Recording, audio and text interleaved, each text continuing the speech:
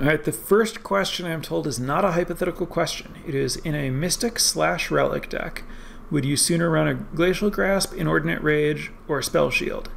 So this is an interesting question because I talked about how the Mystic deck and the Relic deck, like Mystic and Relic look for the same cards but push you in different directions, in that the Mystic's really aggressive and the Relic is really, like, you know, controlling. We'll say controlling. It wants a control deck.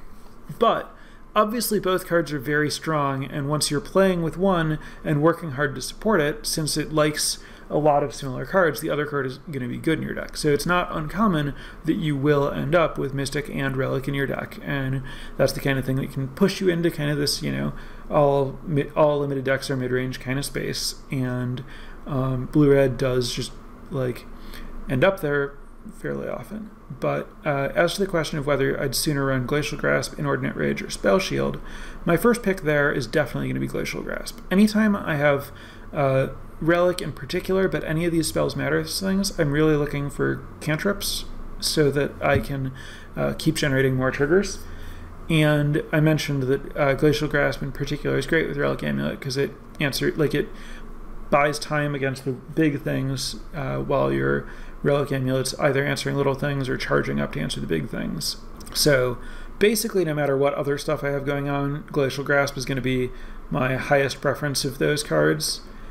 And then between Inordinate Rage and Spell Shield, I think that's pretty close, but I'm going to prefer Spell Shield because of the fact that I have evasive creatures and removal as defined by the prompt of this question, which means that I'm minimally likely to get into combat.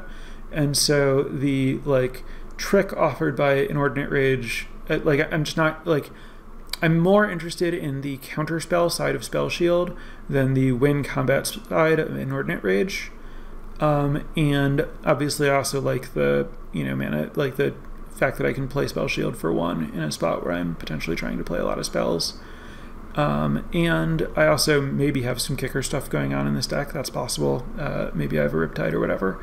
But both Inordinate Rage and Spell Shield are going to be very low priorities on the hierarchy of all the instants and sorceries that exist that I could be playing in this color combination. Do I think Relic Amulet and Rockslide Sorcerer can be in the same deck is the next question, which of course was asked before I gave the full answer to the previous question. So obviously the answer is yes. Those cards are great in the same deck. When you have one, it's going to point you in, like, slightly different directions depending on which one it is. But it is, I mean, these are uncommons that not a lot of people at the table want, even though they're really strong. And it is often the case that you will have both of them, and that's fine. The other one, like, whichever one you get early, or, you know, you choose a direction for either one of them or kind of somewhere in the middle, and both are good cards, but one of them isn't fully optimized or something. But yeah, I'm certainly going to be happy to have multiple Wizard and Spells Matters cards in my deck, regardless of how aggressive or controlling I am once I'm on, you know, trying to prioritize Wizards and Spells. Next question, how do you end up drafting blue-red? Do you fall into it, or are there any uncommons and rares that drive you that way? So this is something that I do in general try to prioritize talking about how I end up in the archetype that I'm talking about each week, and I did kind of skip over that for blue-red this week. Partially, honestly, because blue-red isn't a deck that I super look to draft. The, like, tension, while it can be navigated, I do think that it's a little bit awkward, and mostly I like the blue cards more than the red cards, and I think that the blue cards play better with green cards than they play with red cards, and I think basically I think that each of the other colors supports the blue defensive cards better than red does, because red is kind of the color that's most focused on aggressive cards in terms of, like, where its strengths are. So many of its top cards are aggressive. The cards that put me into blue most often make me want to avoid red. But as for whether there are cards that, you know, make me try to end up in this spot, like Relic Amulet, obviously, like the Relic Amulet, Rockslide Sorcerer type cards are the cards that are supposed to do that. My preference for the other blue decks over blue-red is strong enough that I will often try to be just like heavy blue splash something other than red and still use Relic Amulet, but I don't think that that's anything like a way that you have to do it, and it's fine to look to be blue-red when you start with your Relic Amulet. But yeah, like for the most part, I'm basically like taking one of these heavy blue control cards and drafting like blue, and then maybe red's open and it's what I happen to play as my support, or I'm taking one of these like heavy red aggro cards and drafting heavy red and then falling into whatever color's open, and then I can fall into blue-red.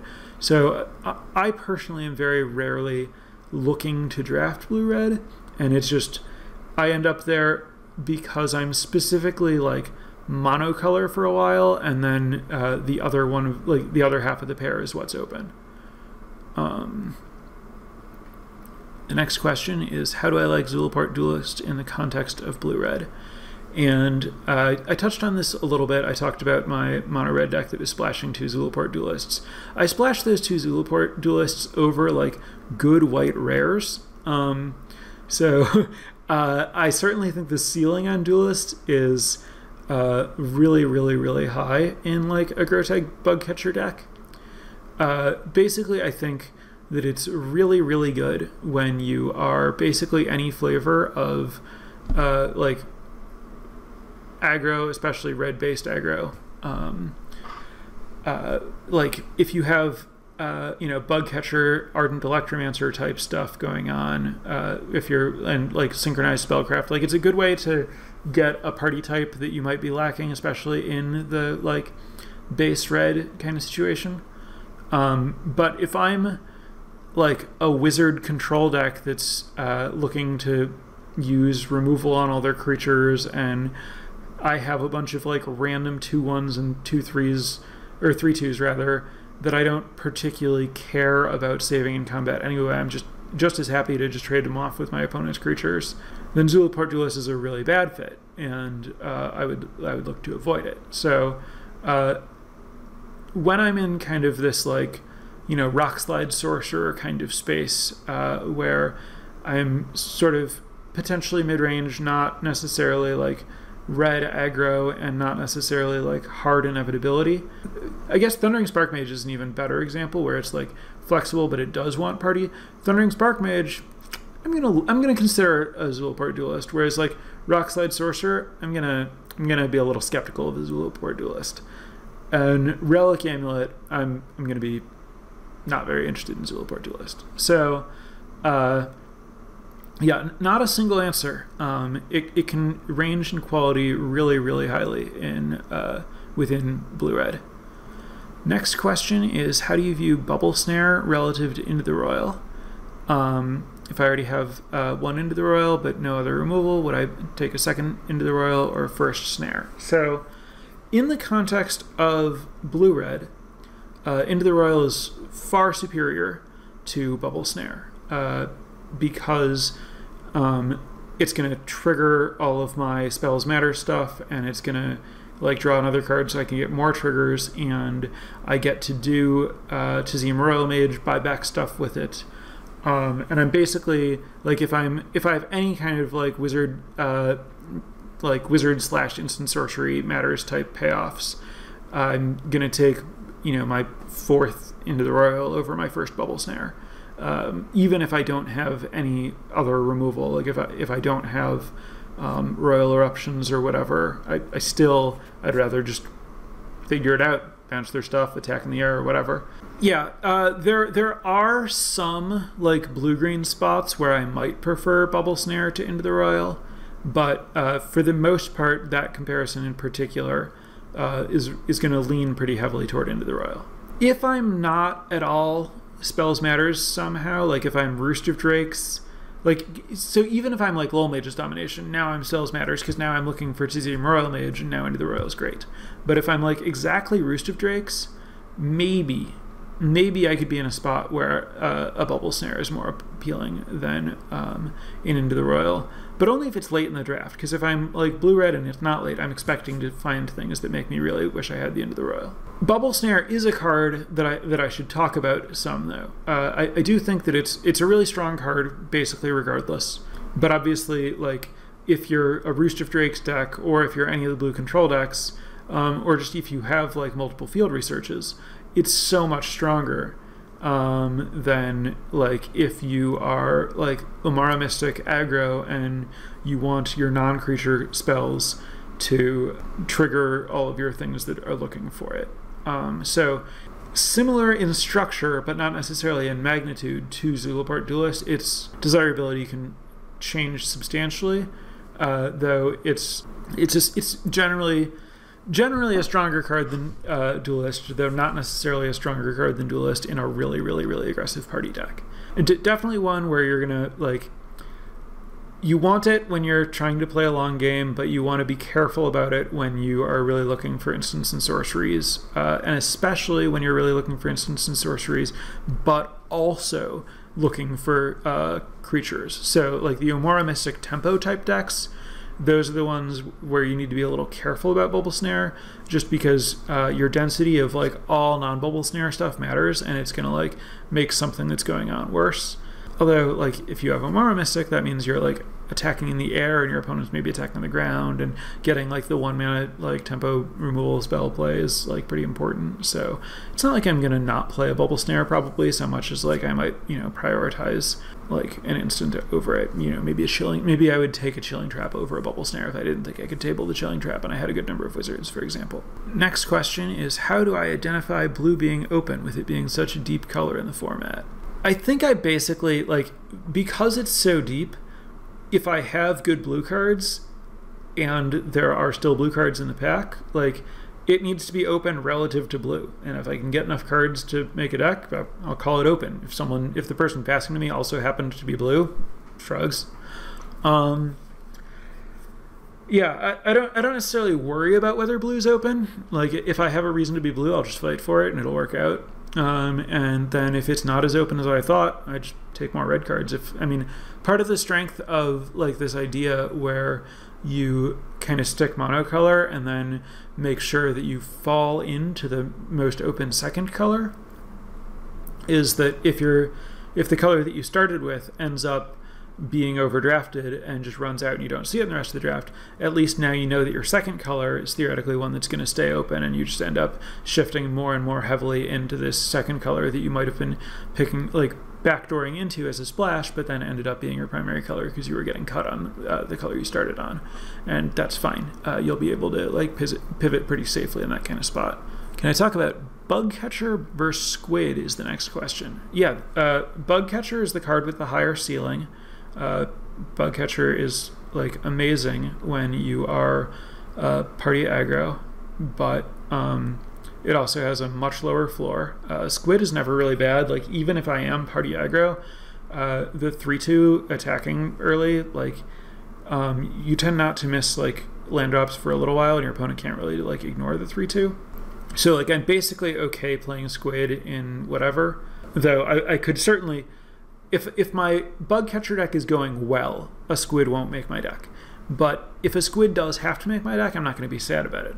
Whereas if I'm playing like a hard control deck, base blue, and I have to play a Bugcatcher, I am going to be sad about that. Bugcatcher is a really horrible defensive card, and even though it's like strong enough that I can probably trade off with it before my opponent like realizes how bad it is in my deck or whatever, it's like going to be pretty horrible if I draw it late, and I don't care about what it's doing for me. Like, even if I get in a bunch of early damage, I'm not going to, like, if the rest of my deck isn't trying to close out the game with that, I'm unlikely to win that way, and then I won't end up winning until I could have won anyway, and it didn't accomplish anything. The basic answer on the comparison between the two cards is that they just go in really different decks, and I know very, very early in a draft which one I'm looking to take over the other one. And there's not a lot of confusion between the two. So I actually think that, like, if you have a basic idea, that's like a pick where you don't need very precise knowledge to take the right card most of the time. If you're trying to attack, take the Bugcatcher. If you're not trying to attack, take the Squid. And the time when you're not trying to attack is when you believe that your deck has inevitability against most people. Next question is, do Royal Eruptions being open push me in any particular direction for the build? Royal Eruptions being open. I assume you just mean, like, I have picked a Royal Eruption or two. It's not like, oh, no one at this table is drafting Royal Eruptions. Royal Eruption obviously is pretty similar to Thundering Rebuke. It's just, like, a flexible great card. Really good in aggro, especially because it can, like, go to, you know, your opponent's face, but also very good in control because it's cheap removal that buys you time to do your inevitability stuff, triggers your Kicker Matters things and whatnot. Yeah, I mean, into the Royal Eruption is just a card that you're going to take early if you're blue-red, and it's going to make whatever deck you have better, and it's not really going to inform any decisions about other cards you should take based on the fact that you have it outside of, like, it's a good spell for your, like, Royal Mages, but it's the kind of thing where it's like a support good spell rather than like something like Lil Mage's Domination or the blue kicker rare, the cycle of 3 cards. I don't know. 4 mana, do one of 3 things, kicker, do them all. That rare is a card that's going to make you like really, really highly prioritize Tizim Royal Mage as like a strategy, whereas Royal Eruption is just going to support that's what you're trying to do. Yeah, Inscription is the cycle there, the blue Inscription. All right, now we have another great question. How do I view Molten Blast in blue-red? A sideboard card for artifact hate or main deckable? Fun fact, I've maybe put that card in my main deck once lifetime. I don't like spending 3 mana on that effect. Sideboard card for artifact hate's kind of generous. I could imagine a world where I sideboard it in, theoretically, I suppose. But yeah, that's the kind of card that I just believe I can do better. And I'm not the sort of person who's so desperate for removal as a concept that I'm going to ever look to select that card or put it into my deck or anything. That's the 3 mana do 2 damage to, I think, a creature, not a player. Maybe it can hit players for 2, but I don't think so. Or kill an artifact. Like I said, I've never played it though, so I could be wrong about what it does. But yeah, not a priority for me.